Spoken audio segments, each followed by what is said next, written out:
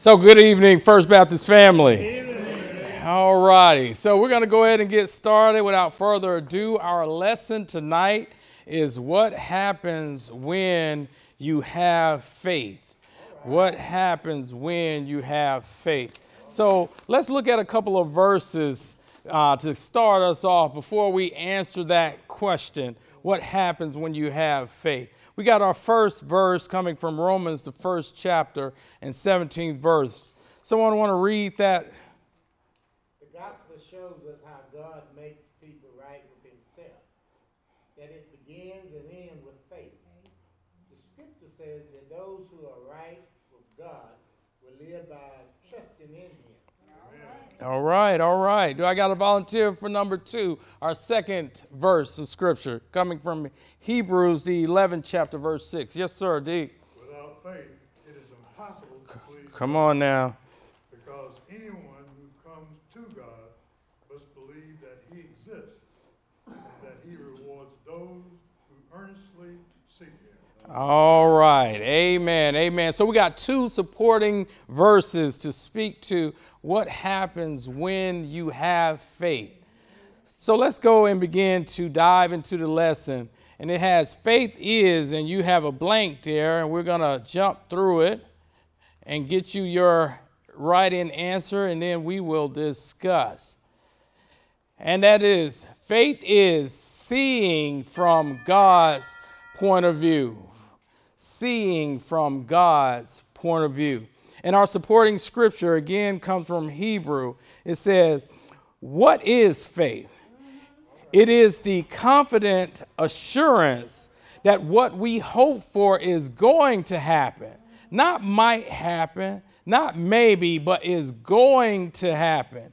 To be certain of things we do not see.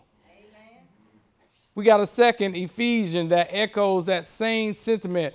And Paul writes, I pray that the eyes of your heart will be flooded with light so that you can see the wonderful future God has promised to those he called. That is our faith, seeing things from God's point of view.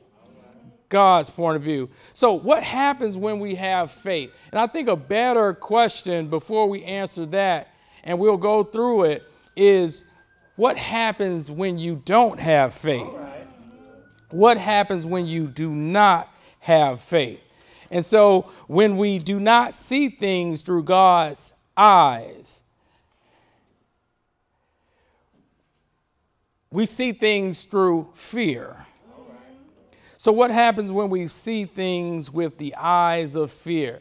Now, our lesson is pulling from Numbers, and it's taken in both chapter 13 and 14 with the familiar narrative.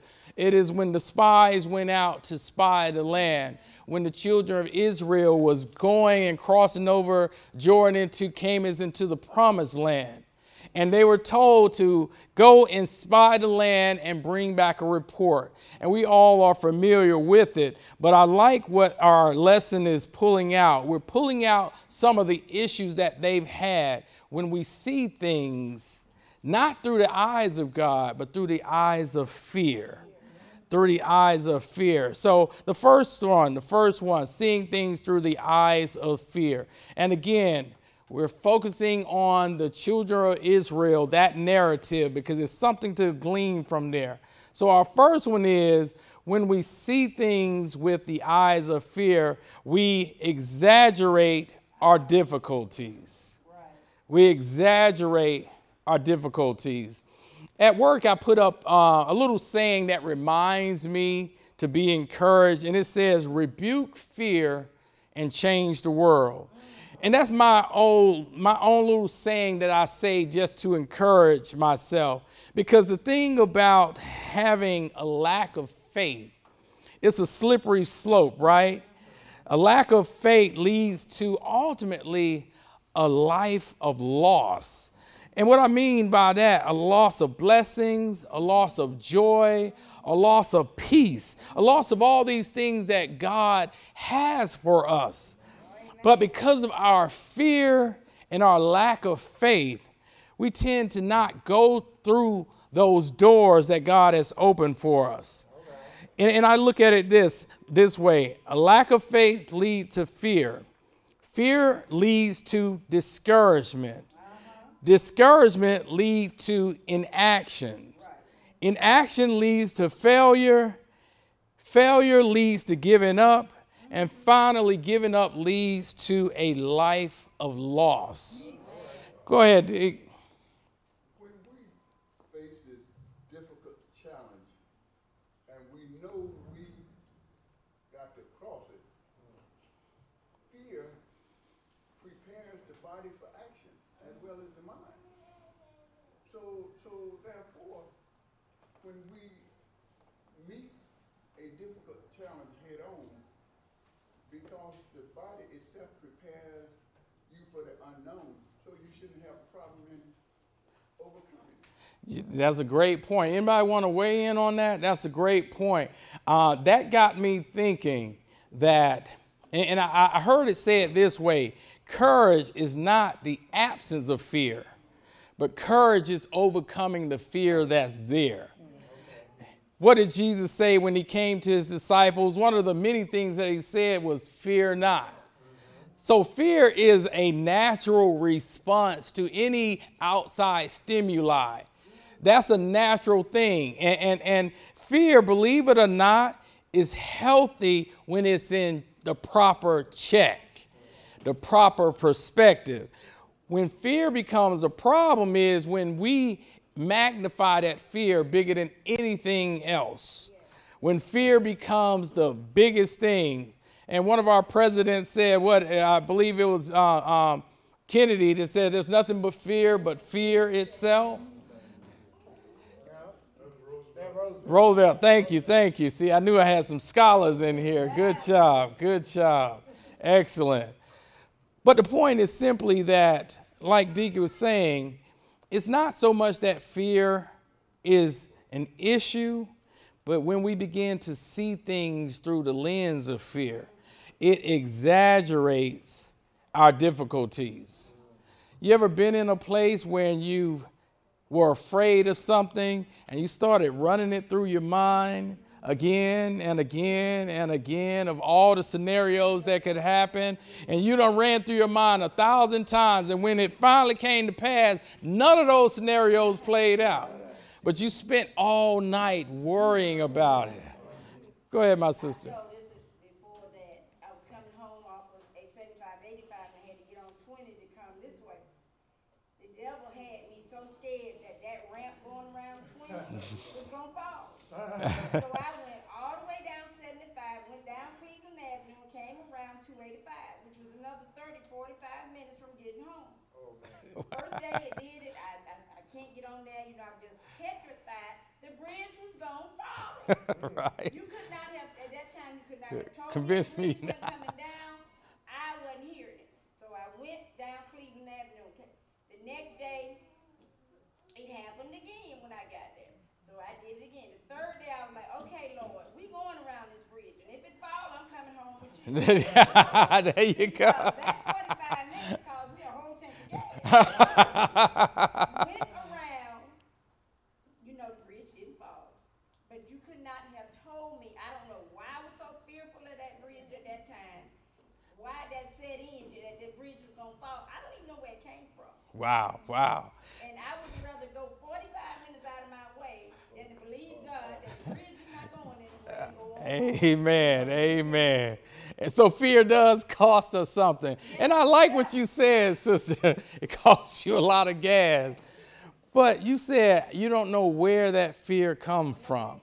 Isn't it amazing? That's what the enemy does. That's Satan whispering in your ear.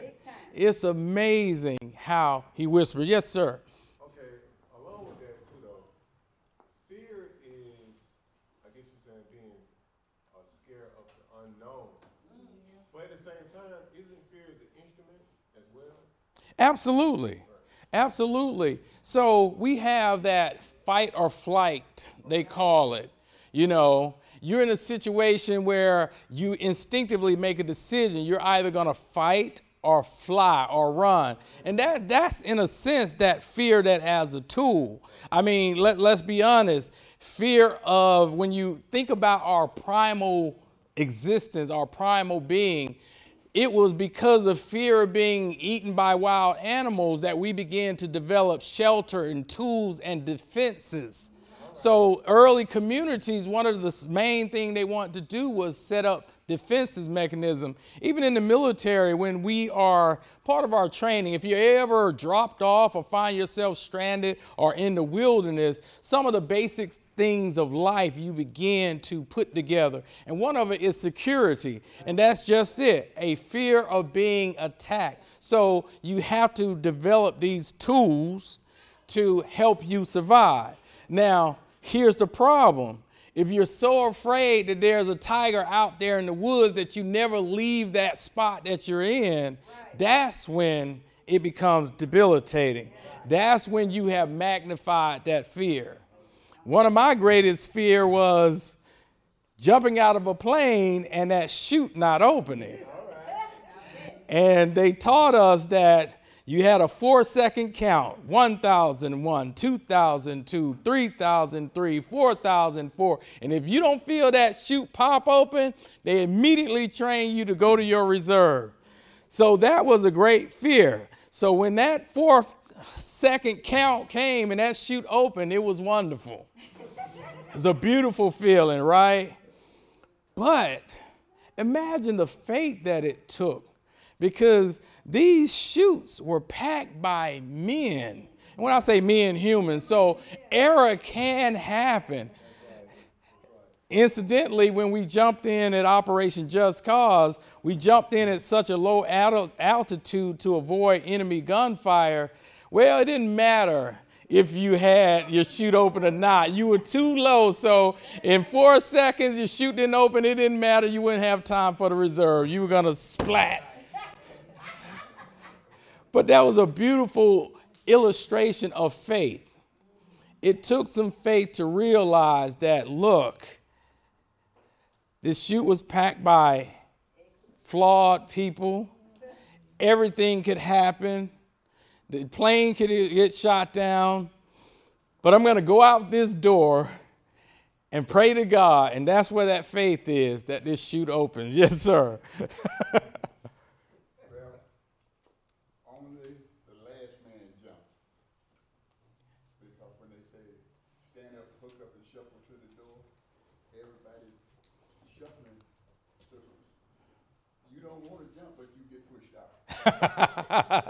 Yeah, you going out that door. You going out that door, definitely. So fear, we exaggerate our difficulties when we see with the eyes of fear. Our lesson is what happens when you have faith. And we're tackling that question by starting off with about not having faith, seeing it through the eyes of fear. So we got a supporting scripture. Let's see. Go back here, giving them answers away here already. So the supporting scripture here is in your text. Someone want to read that? Under 1, we exaggerate our fear, our difficulties. Numbers 13, 27b, 28. It's a magnificent land, but the people living there are powerful, and their cities are fortified and large. What's more, we saw Anakim giants there.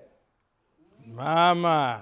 And other spies go on to say they crush us. So the majority of the report of the spies were negative. Their fear took over. They become magnified. And here's the problem. These are the spies going out there to bring back a report. So now they're back in the congregation of the Israelites spreading this negativity. Ever been in a place where one person brought so much negativity? I see it all the time at work, and I'm amazed. I had this one lady that I work with, and she was negative about everything. Everything. And I'm thinking to myself, why are you here? If this job is so bad, why are you here? But here's the funny thing. And this is why you got to guard your ear gate and your eye gate for who's whispering. Because for something to be so bad, she has been there for about 18 years and retired and got great benefits. So my thing is, what was the problem? But you got to check the motives, because some people will try to get you to quit, especially if they think people are starting to get laid off. So they know they love their job, but they try to make it miserable so you quit and they stay. I think I saw a hand, D. Watch out what the purpose that they got that they spreading that. Absolutely. Absolutely. See, you don't do anything unless you got a purpose behind it. Amen. Amen. Negativity, it is contagious. Negativity can be a cancer. And we all know that. You go to any doctor's office, and I'm amazed that even the medical community have latched on to this idea of speaking positively. I was in the Kaiser, and it was talking about whole health, body, spirit, and mind. And they were talking about the benefits of positive thinking, because that is real. You can speak something into existence. You know, you see it all the time, and it could scare you. I'm driving on the highways, and you see those overpass, 538 road fatalities. You see all that stuff. Sometimes you want to just say, you know what, I ain't driving. I'm just stay home. You know what I'm saying? But imagine if you stayed home or whatever when you heard some sort of fear report. You'll never live life. You'll never experience the promises that God has for you. Negative report. So, yes, go ahead, sister. My mom was very negative, and when I got married, she said, I don't know what you get married for. Wow. So when we bought a house, she said, I don't know what you buy in a house for, you never own it. I said, I'm going to rent that baby out. I don't know what you buy that big old refrigerator for, you ain't going to never fill it up. I said, but I'm going to have some water in it. There you go. I don't know what you buy that big old television for, everything. I said, but you know what? God made sure it went in this ear and came out. There you go. Amen. It was just like in the garden. It went on through and kept on going. Amen. I wanted. It seemed like, I don't know if it was an issue for her that I wanted it, or that an issue that she didn't want it. But I was like, Lord said, don't listen to that. There you go. And she said, what you want that big old car for? I said, to drive you around where you got. Right, exactly. I got 3 children. I can't have a 2-door car with 3 children. I got to have 4 doors, right? Exactly. So, I mean, but I know from, like I say, when I look back, with nothing but God, they're keeping that, because I mean, it was just like bullets. Every time I was around, it was something, it was one thing or another. But when I left, he cleared my mind and let me go my next day, and I kept on moving it and didn't dwell on any of that. There you go. Make sure I knew that was what was going on. That was her issue. It wasn't mine. Exactly. You're trying to operate in faith, and she's trying to get you to operate in fear. I don't know what you're going to church for. Hey. Isn't that amazing? You got to examine the motive of people whispering. Loves company. There you go. There are a lot of people out there who does not want to see you successful or succeed in any fashion. So they're going to throw those stones. They're going to cast those rocks. Anything to get you off your game.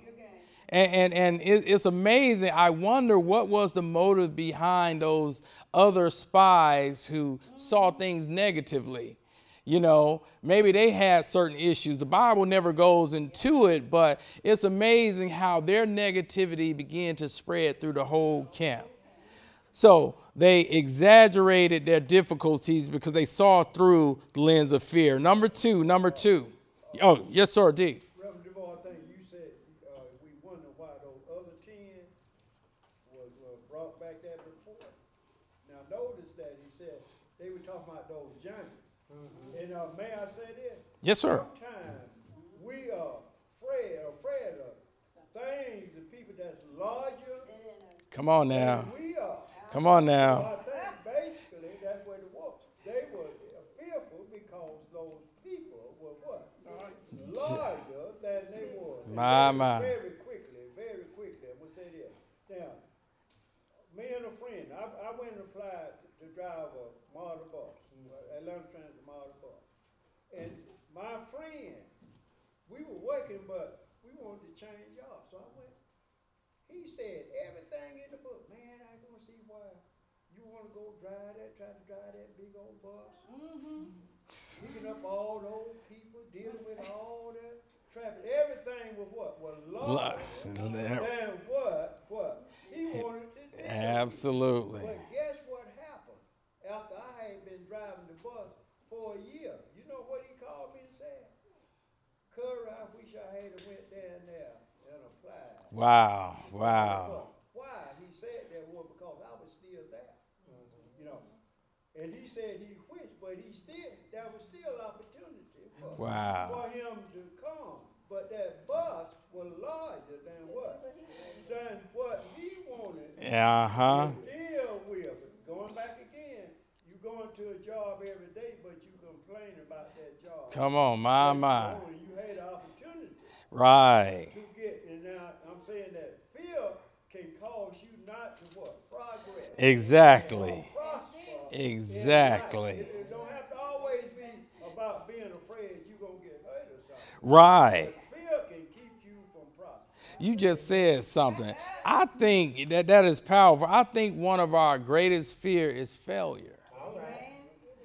One of our greatest fears is failure. And I'm going to step out on a limb. I think even our educational institution breeds that in us because we hear so much about passing this and what happens that we have raised generations and generations who are afraid to fail.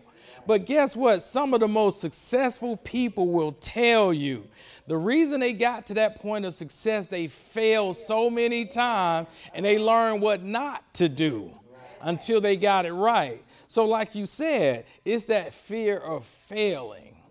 And again, we magnify that.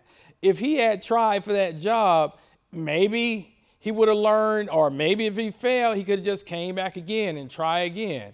I mean, there's lots of things that I failed and I finally got it right. Go ahead, T. But along with that, they train you to, when I went, I knew how to drive a car, but I did not know how to drive a model bus. And they trained you. Because you are trained to what?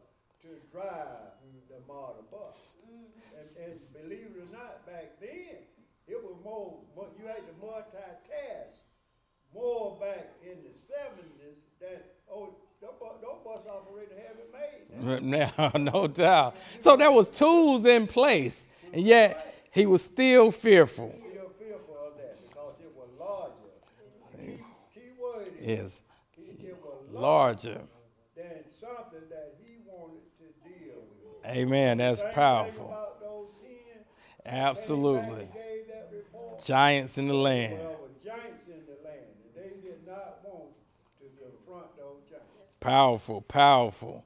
And that bleeds into number 2. Our second is, again, what happens when we see things through the eyes of fear and not through God's eyes. Number 2.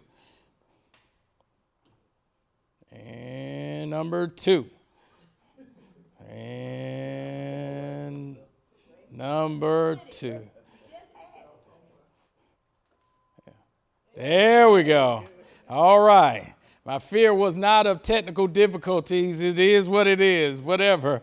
So we underestimate our own abilities.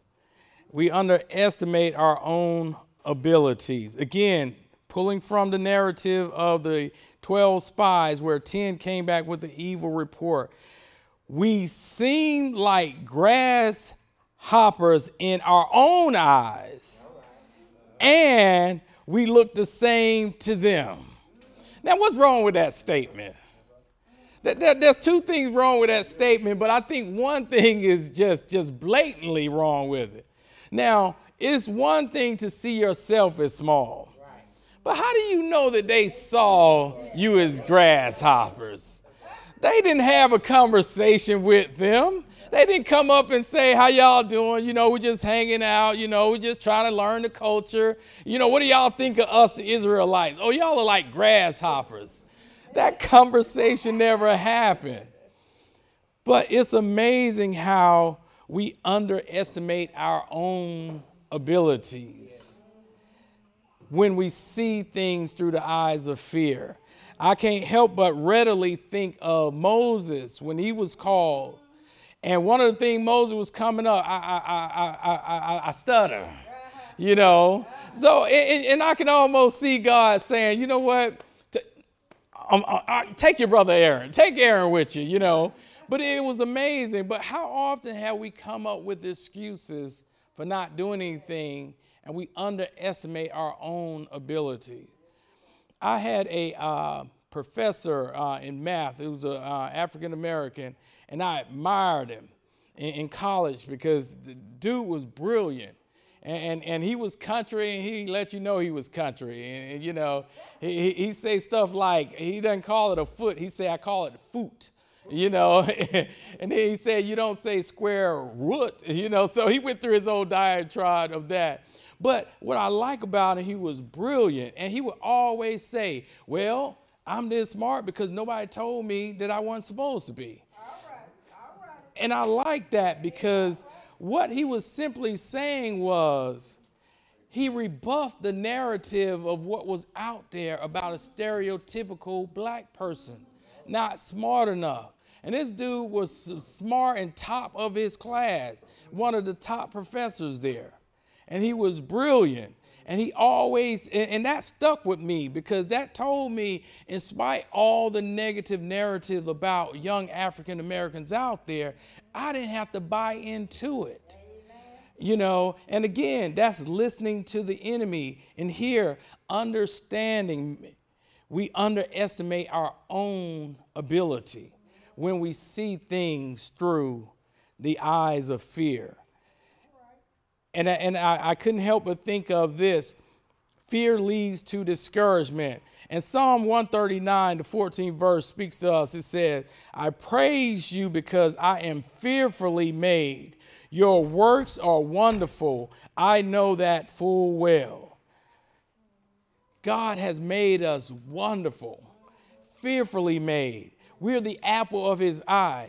So when people talk us down or people talk you down, and even within your own family, you can't listen to that narrative. You got to know who you are in Christ Jesus. Amen. You got to trust that God is doing a work in you. So if somebody says you're something that you're not, don't latch on to that. All I heard about just growing up about how black men were this, black men were that. And then you look at the history of this nation. We were once considered chattel, 3/5 of a human. But there was our ancestor who did not buy into that narrative because they trusted in a God. And Deke prayed this afternoon, opening us up. And that was powerful what he said. You know there's a God. And you know he has delivered us because we've come this far.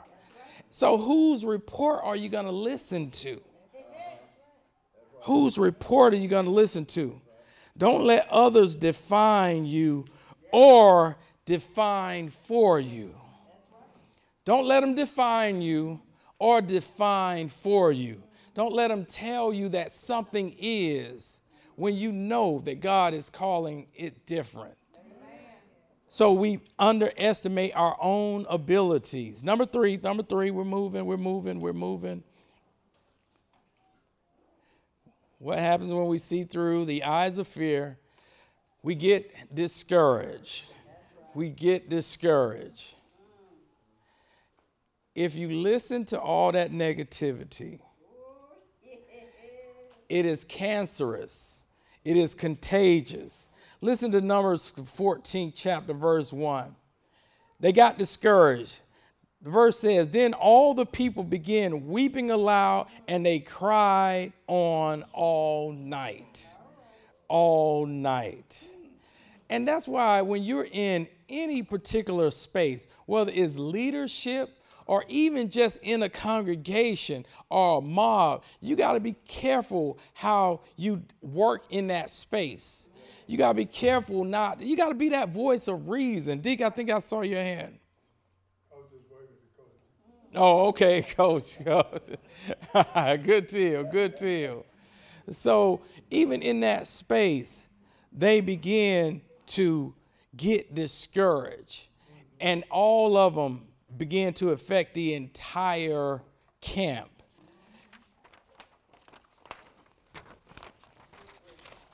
Yes, ma'am. Now I'm in a different department, right?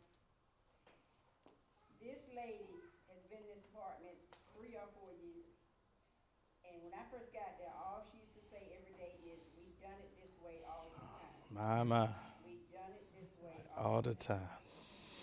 That irritated me so much. I'm like, but it makes no sense. They have never looked at how they're processing the work to understand there's a quicker and easier way to doing this. They're touching paper at least 8 or 9 times in one day. That's crazy. Absolutely. But every time I say something about do it this way, we've always done it this way. And she is just so irritating saying that. Don't you know you need to change every day? There's a quicker process. Somebody has a new idea about doing something different that you don't know because you've never worked where they have worked. Every day. And I want to tell her, if I could scream and holler, shut Right. up, don't say, we've done this every day. We've always done it that way. We've always done it that way. And then another lady decided she wanted to be smart and say, stop trying to invent the wheel. Oh, wow. So bad, you know how many times the wheel done changed? Oh, right. It's not a stone with a wooden peg anymore, right? But you know, when you get around people like that, and they are just stuck, and they don't see anything but just they don't see they're in their little space. And they don't ever want to grow from it. She don't want to come out. She don't want to. The way they've been doing it, that's the way she want to do it. Spiritually stuck in Egypt. Stuck in Egypt. That's exactly where these were. And I just kind of speak from my experience. I hired a young lady to be on my team. And I had a gentleman who was a cancer to the team. But he would always come and smile in my face and want to be in leadership position. But yet he was poisoning everybody that come in the door. And finally, this young lady just up and quit, just left. And so I finally got to the bottom and I heard why she left. She left because he was constantly feeding her negativity about me, about every team member. Now, here's the sad part about this young lady, and I say this kindly, she wasn't schooled enough to realize, to separate talk and all this other stuff from the real deal, because he had an agenda. He was trying to get himself a following so everybody can do things the way he wanted to do it. And I see that all the time in the workplace, and it is not just in the workplace, where that person is poisoning the whole lot because they have their own agenda. And God has made us too wise to fall for that. I said earlier, you got to be careful what goes into your ear gate, because you never know. God has got you on a mission. Now, clearly she needed the job, but I wouldn't ever, never, did I say never? Never let anybody run me off of my mission, what God has for me. You got to be careful in that, because people will do that. Again, they have an agenda, but you got to know who you are and whose you are. So the spies began to just bring a cancer on the camp. So the entire camp became discouraged, and they wailed all night. And again, we're saying when we see through the eyes of fear. Number 4, we start to gripe about our lives. Numbers 14:2 says, all the Israelites grumbled against Moses and Aaron.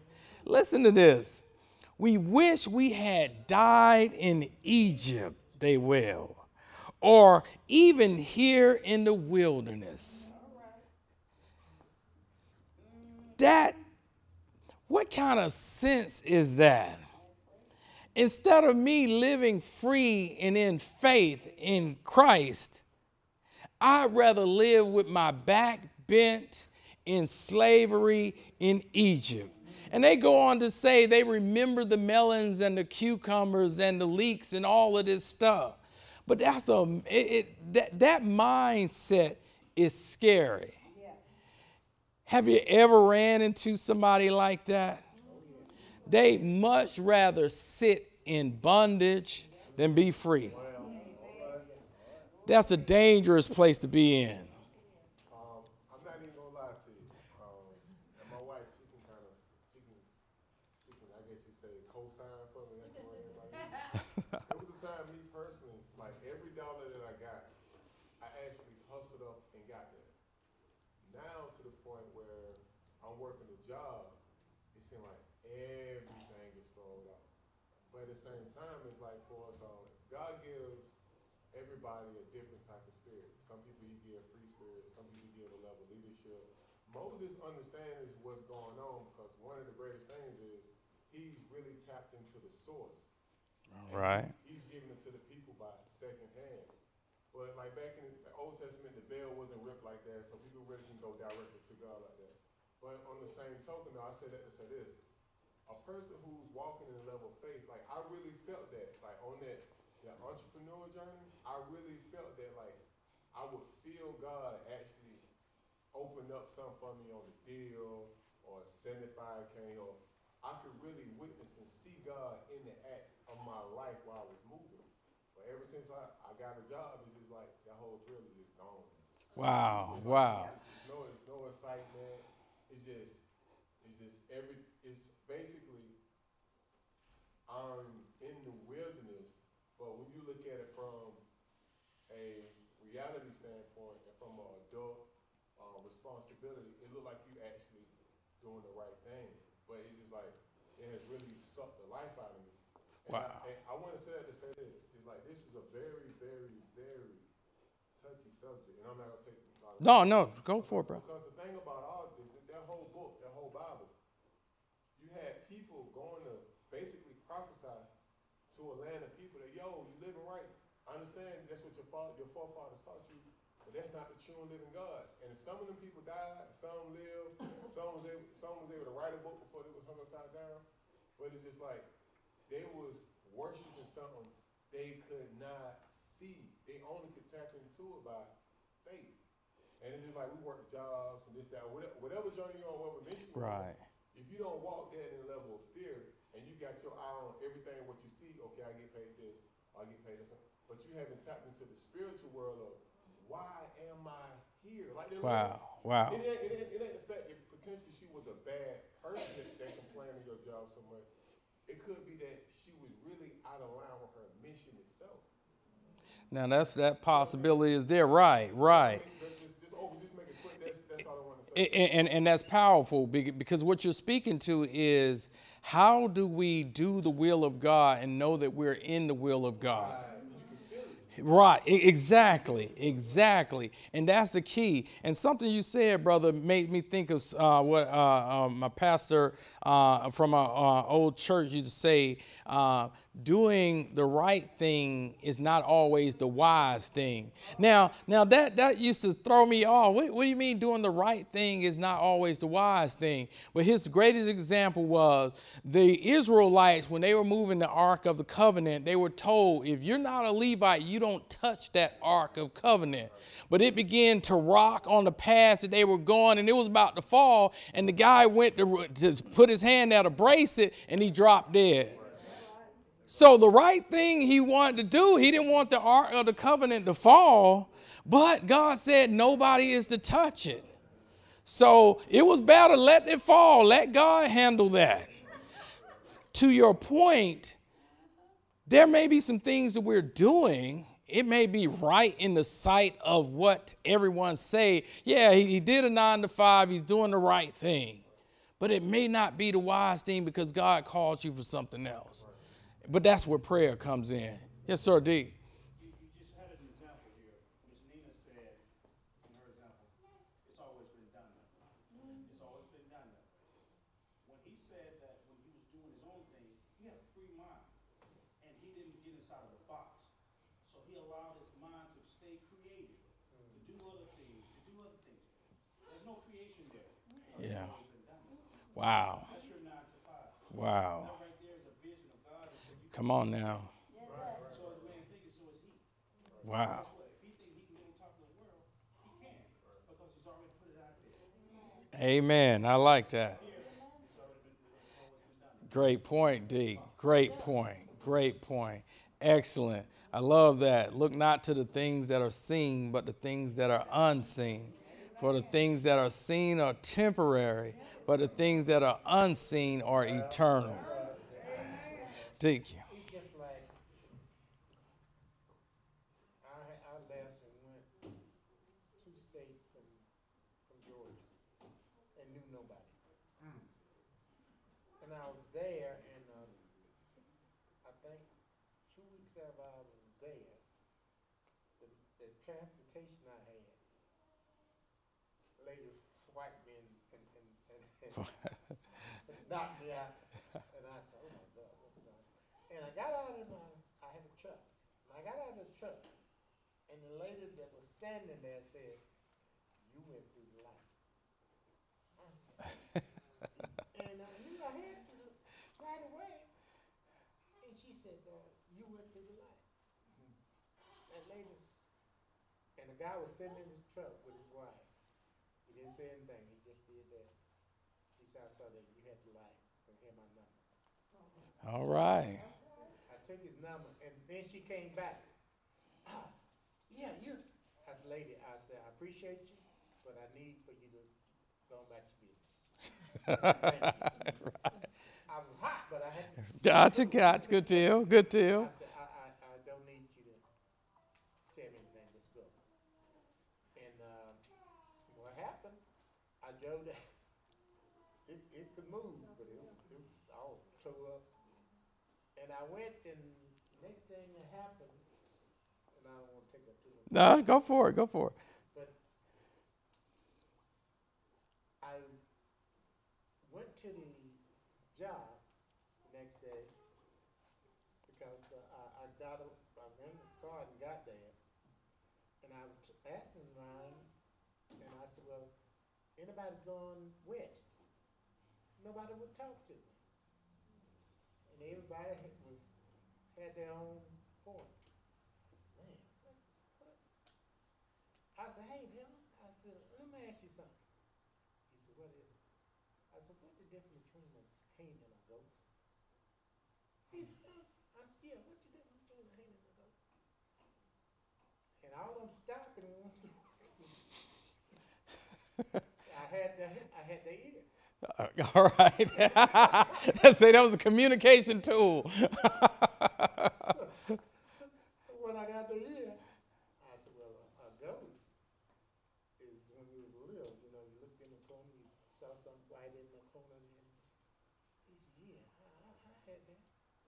I said, now that hand is different story. He said, what is a hand? I said, a hand when that car broke down on you, and you were by the graveyard, and you looked around, you thought something, and you started running, and looked like everywhere you go to catch them. He said, I sure been there. Ghost I in said, a hay. by the way, I said, are you driving, are you going west when you get off? He said, yeah. I said, I need to make no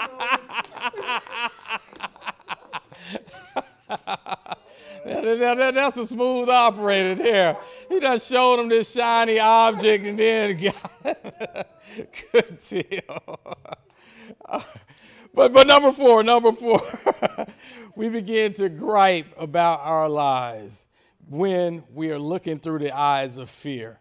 And again, like we were saying, definitely, if you feel yourself in that space where you don't feel God's presence with you, that's a point where you want to pray and really seek God's presence and his direction. So we're going. Number 5, the last little point when it talks to looking with the eyes of fear. We eventually give up and blame God. My. We blame God. Listen to the children of Israel. Why is the Lord bringing us to this land to be killed with the sword? We'd better off going back to Egypt. Back to Egypt, where they were in bondage, where they were treated harshly, where they had no power, where they were third-class citizens, and they would rather go back to Egypt. We call that spiritually stuck in Egypt. God is in the process of delivering them, but they would much rather go back to what they are comfortable with. The problem with being comfortable is that you never grow. Being content, now that's godly, because Paul talks about being content. But being comfortable, now there lies the problem, because we never grow. Imagine the little baby speaking volumes to me right now. Imagine that little baby decide that, hey, I'm comfortable in mom's arms. What better place that I could be? I'm safe. I cry. She bring me food, everything. But that's something in that baby that says, I want to leave mom's arms, just like she did, and start walking. Go see some folks. Exactly. I'm coming back. And that's what God is doing with us. When we go through things, it is not to punish us because God's just an evil taskmaster and he has nothing better to do. No, God loves us and he's grooming us and he's taking us through things that we become just like his son, Christ Jesus. So whatever you're going through, don't get comfortable in it. Be content where God has you for that space and time, but always be ready to grow when God calls you. That's the key. And everything seemed to be work related. I met a young lady and I asked her, did she want a supervisor position? Because she had worked in this particular position for so long and she knew everything, but she said, no, I'm comfortable. I'm good. Now, to each his own. I don't judge her. I don't pass judgment on her. She may have had her reasoning. But I know for me that that is never a safe place to be. Comfortable. And here's why that offends me. Not her actions. There was a job position for a management, and this is probably online. Who cares? Yeah, I work for DeKalb County, so y'all can make the dot. Y'all can connect the dots. But they hired a manager who I found out was the other manager's buddy off the street. And they did stuff sly. And again, I'm going to speak truth to power because it is real, and we all probably experienced it. You all of a sudden, a new person is there. You didn't see a job posting. And then you're training them. And then all of a sudden, a manager's job posting is there. So you apply for it, but then they tell you it failed. And then you find out a week later, the person you've been training the whole time is coming in there. Here's my point. When management were pressed with the issue, they actually formed their mouth to say, oh, I thought y'all were comfortable where you were. What kind of nonsense is that? My point is simply this. I will never be comfortable where I am because that's not where God is calling me. God has opened the door for all of us, and all of us has a mission. And all of our experience of being groomed, we're being groomed by those experiences so we can walk through those doors, can get to that next level. But if we sit down and say, I'm comfortable, then what we've done is really rebuff all that God has for us. And then when life don't go right, we give up, then we blame God. Just like the children of Israel did. They blamed God because they wanted to go back to Egypt. I would much rather live free in faith in Christ Jesus than be comfortable in bondage of the enemy. God has so much more than the enemy. So that's when we are seeing things with the eyes of fear. So we're answering the question, what happens when you have faith and you see things through the eyes of God? So now we got 5 things. We're moving. What happened when you see things with the eyes of faith? Number 1, faith shrinks my problems. Faith shrinks my problem. We have supporting scripture in Genesis 18-14. Is anything too hard for the Lord? For nothing is impossible with God. Because it is not our strength, but our faith in the God who has all powers. That's why faith shrinks our problems. Because the reality of it is you can't control barely yourself. We tend to want to say that we can control nothing but ourselves. But let's be honest with ourselves. We've all lost control. I've been dieting lately and trying to stay away from those donuts. But there was one morning when I came in and I called myself going to get one when I wasn't supposed to have none and ate 2 of them. Lost control. My point is simply this. We will fail always, when we depend on ourselves. It is our faith in an all-powerful God that we have the power to shrink those problems. There is nothing impossible for God. Nothing. Number 1, nothing is impossible for God. Number 2, what happens when we see with the eyes of faith? Faith opens the doors for a miracle. Amen. Didn't we say that already? Faith opens the door for a miracle. Here's the scripture supporting that. Jesus said, have faith in God. If you have faith in God and you do not doubt, you can tell this mountain to get up and jump over the sea, and it would. Whatever you ask in prayer will be yours if you only have the faith. Now that's powerful. That's powerful. Now, at 9 years old, I probably wanted a Ferrari. Now, me praying for that Ferrari, now that's just nonsensical, right? So what is this saying? We don't want to just run with this scripture without taking the entirety of God's word in context. If it is the will of God, you can ask him anything and he will do it. Look at this example, and it's not on there, but I thought I'd bring it out. The woman that had the issue of blood, Mark talks about this in the 5th chapter. And she touches the hem of his garment. There was nothing that told her, nobody came up to her and said, hey, that's Jesus there. If you touch his hem of his garment, you'll be healed. Nobody told her that. It's kind of like my brother Collins was saying. It was just something in her that she just felt.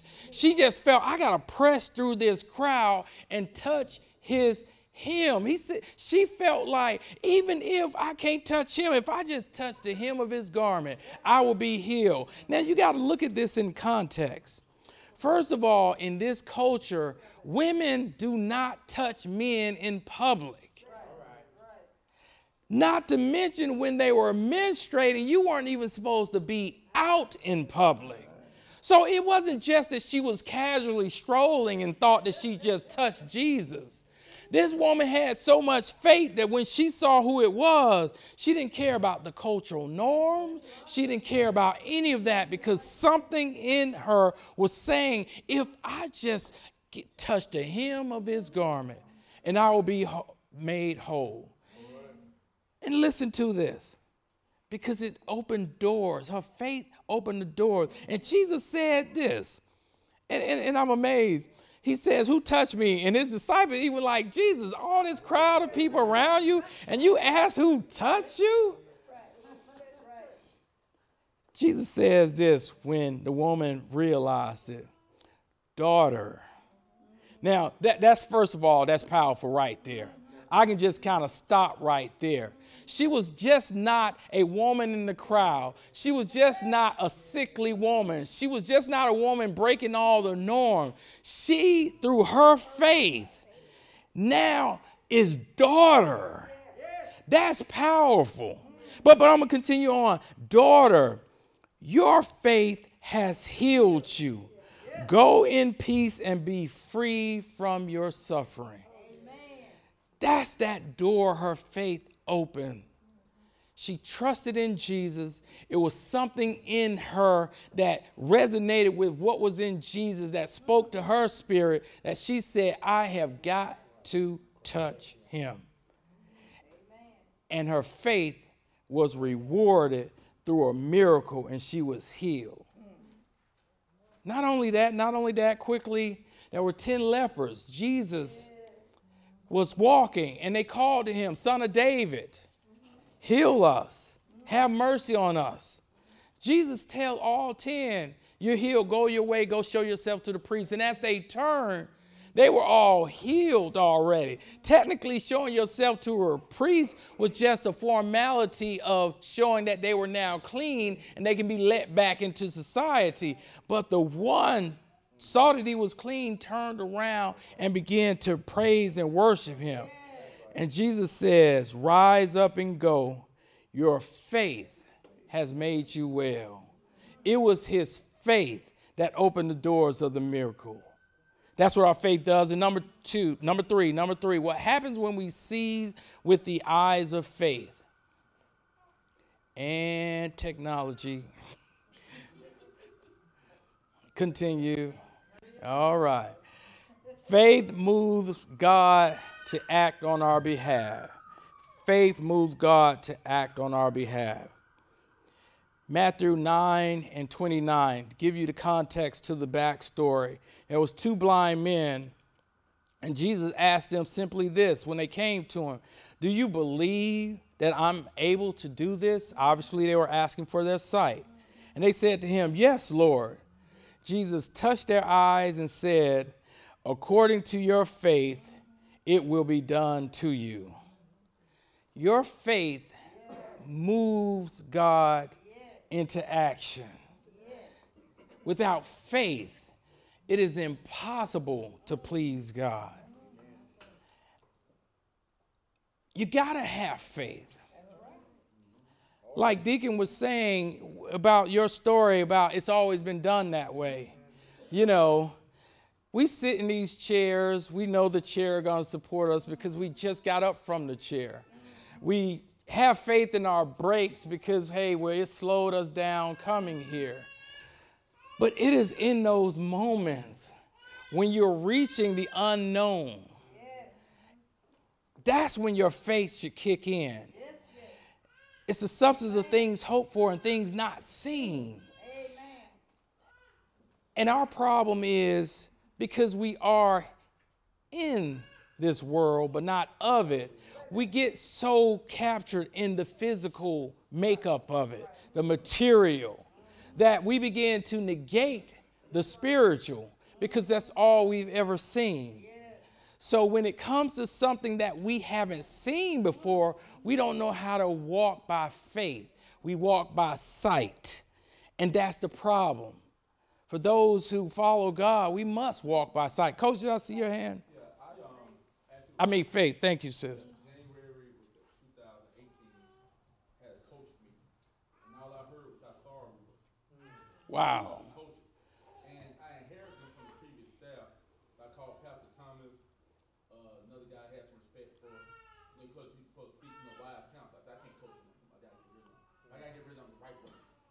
Amen. So I ended up getting rid of them.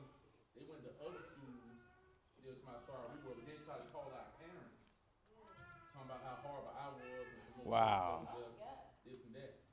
So then, this year we ended up having, our first undefeated season since 1999. Wow. Glory to God. Glory to God. Same kid. Glory to God. Same kids they said couldn't play. Wow. Same kids they said was sorry. Wow. All kind of the same parents that was helping us raise money. They said that was sorry. Everything. Wow. Same thing. They went. One of them went 4-6. The other went 2-8. Wow. Isn't that amazing? But it's not about having yes men. I just gotta have people like mine. Continue LCA at school, Fellowship of Christian Athletes.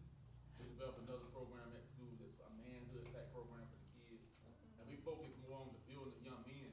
Wow. Wow. See, that's powerful. Everything about football. See, that's powerful. That's powerful. And like you said, it ain't about having yes man. The issue with the 10 spies saying it was negative and the 2 saying yeah, it wasn't about, hey, we need them to rubber stamp. It was about what faith, what did God say to you? God had told them. They weren't just wondering and said, hey, let's take these lands. God had told them wherever your foot tread is yours. And I like that because, again, that just shows that God put something in you and you saw it and the kids resonated with it, and that changed things. That opened doors and God moved in that situation. That's powerful. That's powerful. Yes, sir. Yes, ma'am. Since you mentioned the kids, I've been thinking about that the whole time because all we hear on the television is so much negative stuff about our kids, and we say those things about our kids too. My. We need to change what we say. If we don't believe in our kids, My. why we don't believe in themselves? Come on now. That's real. That's just the thing that you were That's saying. real. You believe in those children. It made all the difference in the world. That's to them. real. And in the same sense, because every time we start to move up, we have an opportunity because we know we're going to get slapped down by certain people. My. Take those opportunities. My. We don't want to deal with the pressure. We don't have what it takes to fight through and push our way through. And we can't always count on support even from our own. Come on now. Our own. Yes. Our own will shut us down. I'm going to tell you this. My nephew wanted to run for student council in a predominantly white school, little elementary child. His black friend told him, I ain't going to vote for you because we don't do that. You play football. We play football. Wow. We don't do that. Okay. Really? Wow. You And see? we try to tell our kids this is elementary school and you don't Wow. believe that you're supposed to be in a leadership position because of your skin color. My. Come on We now. have to make a change. You said it. We can set our people free. You come on now. Hey man, come on now. That's real. That's real. Come on now. Shut it down. You gotta have faith. Corey, you were next. Go ahead. I'm gonna let you get down. No, that. This right here is really kind of, you know what I'm saying, it's kind of stick with me, you know what I'm saying. But my thing is, what are the ingredients, you know what I'm saying, of faith? Because like, we can come here, we can be a Bible study, we can listen to it. But if us being like a follower of Christ, if we don't know how to apply the knowledge, it's like, what's the purpose of even coming to Bible study? Because like you knowing, and I understand like you're saying, it does take prayer. But it's like, what is it that lady who said, if I could touch God, like, what was those substances that she finally crossed over? Was it spiritually? Was it by faith?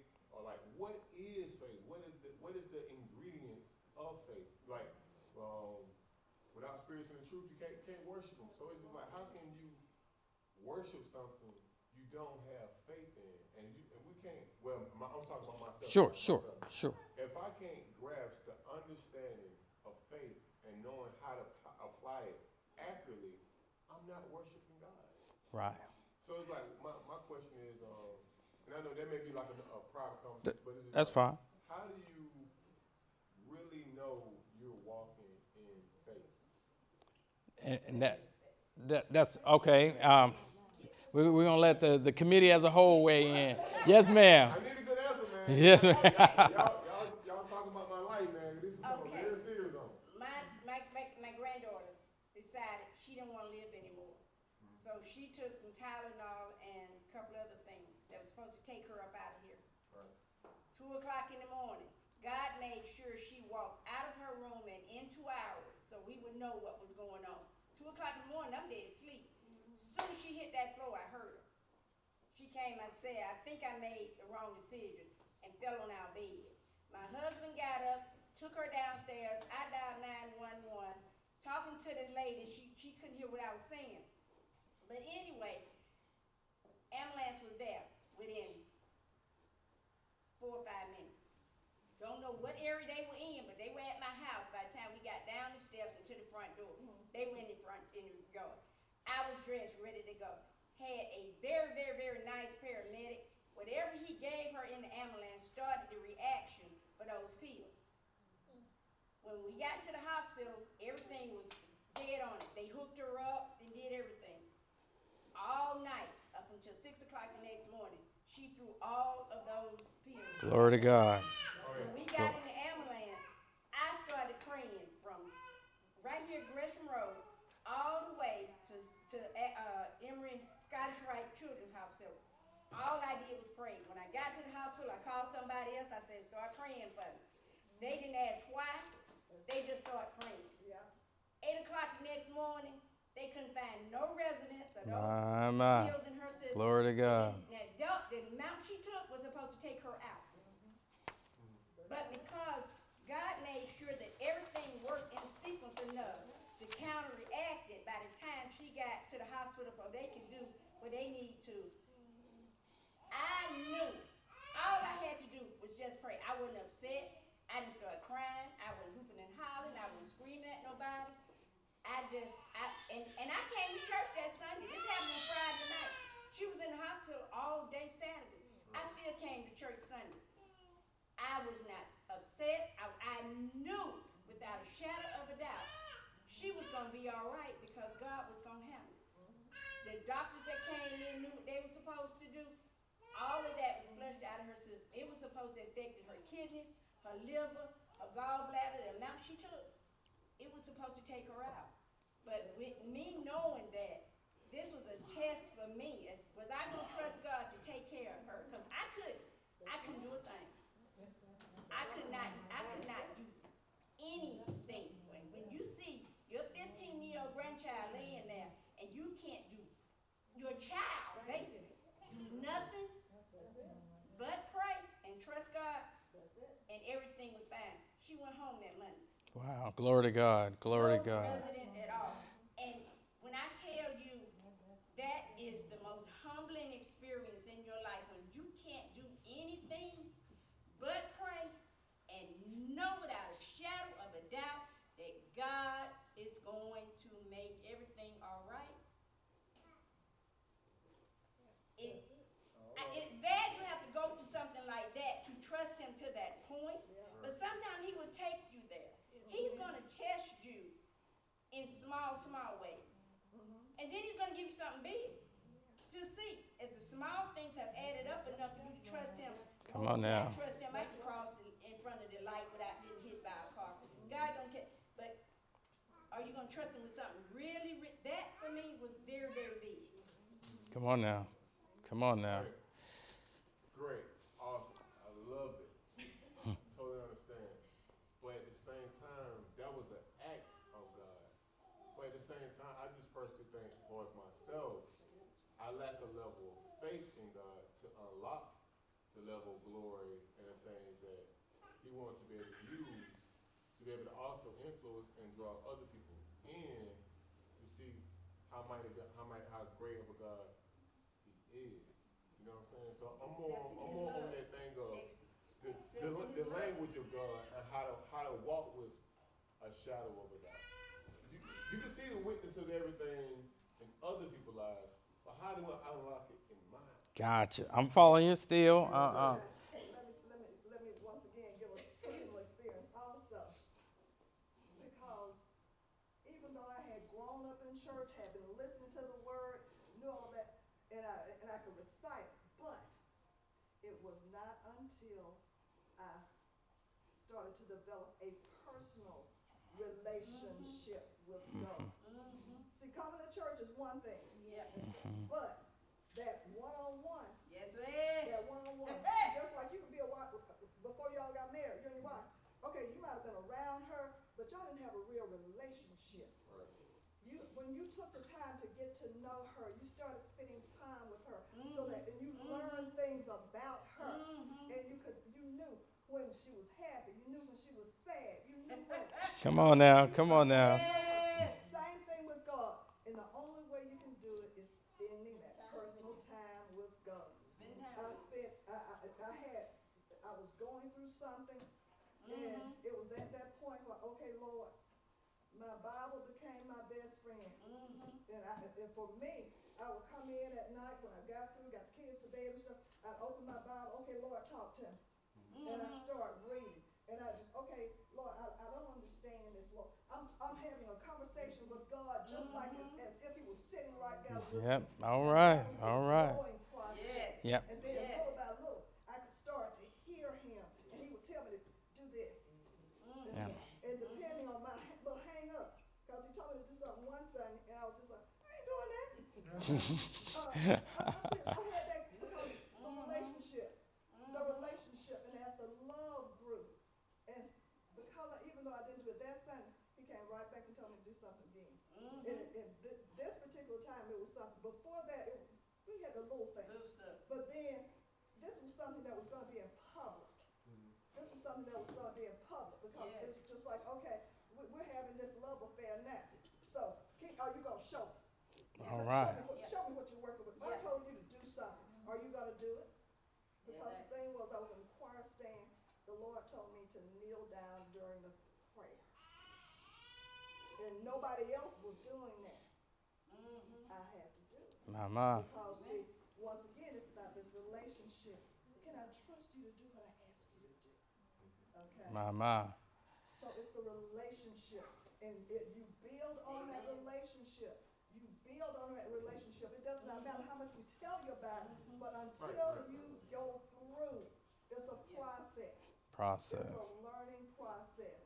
And you get comfortable with God, and he gets comfortable with you. You learn to recognize the voice, and little by little, it's a gradual process. It's a gradual process. And before you know it, then you'll be able to step out there.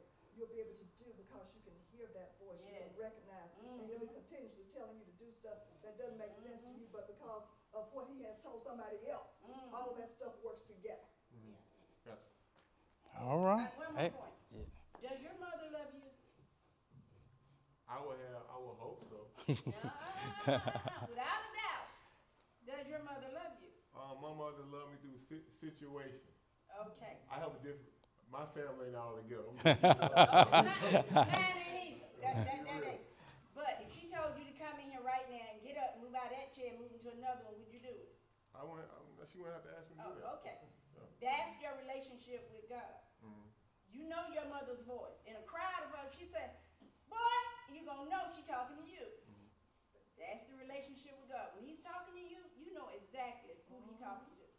He's talking to all of us. He talks to all of us every day, all day long. But when he's talking to me, it's a totally different voice than when he's talking to you. Because he knows what I need to hear to understand he's talking to me. And that's what comes from that relationship. Jesus says, my sheep know my voice. So I'm going to press on. But you're right. We can talk even further. Another thing that faith, was when you see through the eyes of faith, it unlocks all the promises of God. Scripture tells us in 2 Corinthians 1, for no matter how many promises God has made, they are all yes in Christ Jesus. And I love this, the way Revelation 3 says it. Behold, I stand at the door and knock.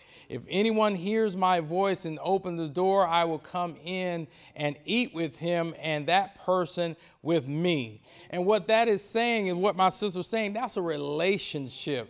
Y'all don't have Revelations 3 in your outline, but that scripture jumped immediately out when I read Unlock the Promises. That's what Jesus is saying. We will have a relationship.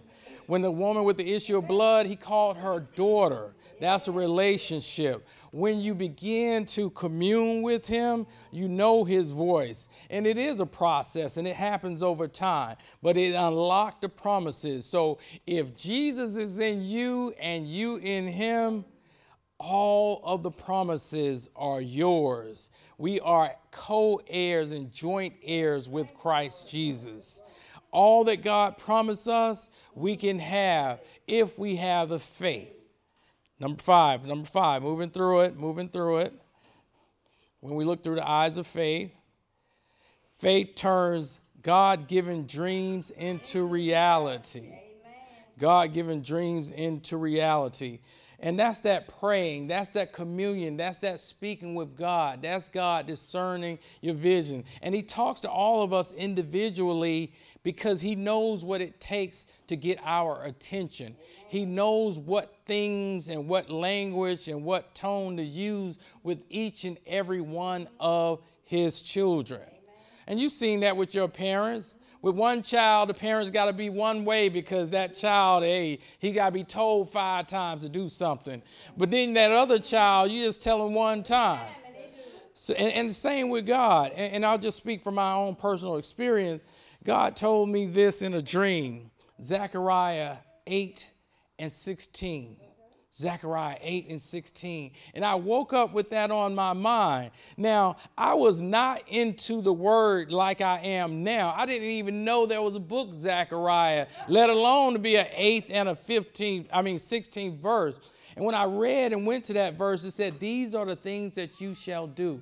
You shall speak truth to every one of your neighbors in the gates and execute the judgments of righteousness. And I'm like, what does that mean, God? And slowly but surely I began to walk in that word, that reality that God has, and that faith. And God has put me before people where I had to speak his truth, even when it wasn't popular. Not just in a church setting. That was part of it. This is part of that vision, but there was also times when I'm speaking truth to politicians, to bosses and everything, and it was not popular. Right. But God said, speak the truth. What am I saying? So God has a mission for all of us. And when we walk with him and get closer with him, we begin to understand that mission. And God is telling us to go, and it will come to reality. Moving. We are moving. Last one. We're there, y'all. Faith gives me power to hold on in tough times. Hold on in tough times. I'm going to jump back and read the scripture verse for 5 and 6 at the same time. Glory be to God, who by his mighty power at work within us is able to do far more than we would dare to ask or even dream, infinitely beyond our highest prayers, desires, thoughts, or hopes. That's Ephesians 20, the Living Bible. I love the King James, though. Now unto him who is able to do exceeding abundantly above all that we can ask or think, according to the power that worketh in us. Unto him be glory in the church by Christ Jesus throughout all ages, world without end. Amen. I love that. Now, 6, faith give us power to hold on through tough times. Here's the verse, 2 Corinthians 4:9. We are pressed on every side by troubles, but we are not crushed and broken. We are perplexed, but we don't give up and quit. We're attacked, but God never abandons us. We get knocked down, but we get up and keep on going. That is the Christian journey. If anyone had told you when you accepted Christ Jesus that it was going to be pie in the sky, run. That is not the gospel of our Lord and Savior Christ Jesus. Jesus was a man suffering, acquainted with sorrows.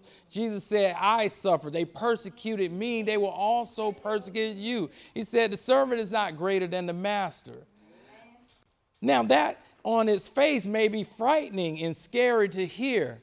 But here's the beauty. Jesus said, I will never leave you nor forsake you. And then Paul goes on to remind us that we can do all things through Christ Jesus who strengthens us. So he gives us that power to hold on through the tough time. And we all know, as it was said earlier, without faith, it is impossible to please God, because anyone who comes to God must believe that he is, and he's a rewarder of those that diligently seek him. I love ending with John. God so loved the world that he gave his only begotten Son, that whosoever have faith in him will have eternal life. That is our story. Amen. Amen. I hope you got something out of the lesson. Yes, ma'am. We're okay for a question?